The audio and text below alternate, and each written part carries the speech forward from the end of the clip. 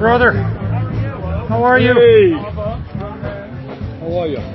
1 minute for this newsletter. Just tell people, the question I think people really want to know is, I live in a state where my senator is going to do the right thing. What do I do to get this thing across the finish line? Well, you get the word out to friends and organizations all over this country. What we are trying to do is immensely popular, especially among working people, whether they're Democrat, Republican, or independent. They want us to deal with systemic change in this country, get the word out, and put pressure on every member of the Senate. And the only other question is, you saw that story in the Washington Post last week.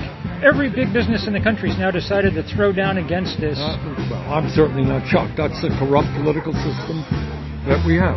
The big money interests are going to be hit on this bill. They're going to be asked to pay more in taxes. We're going to move away from fossil fuel.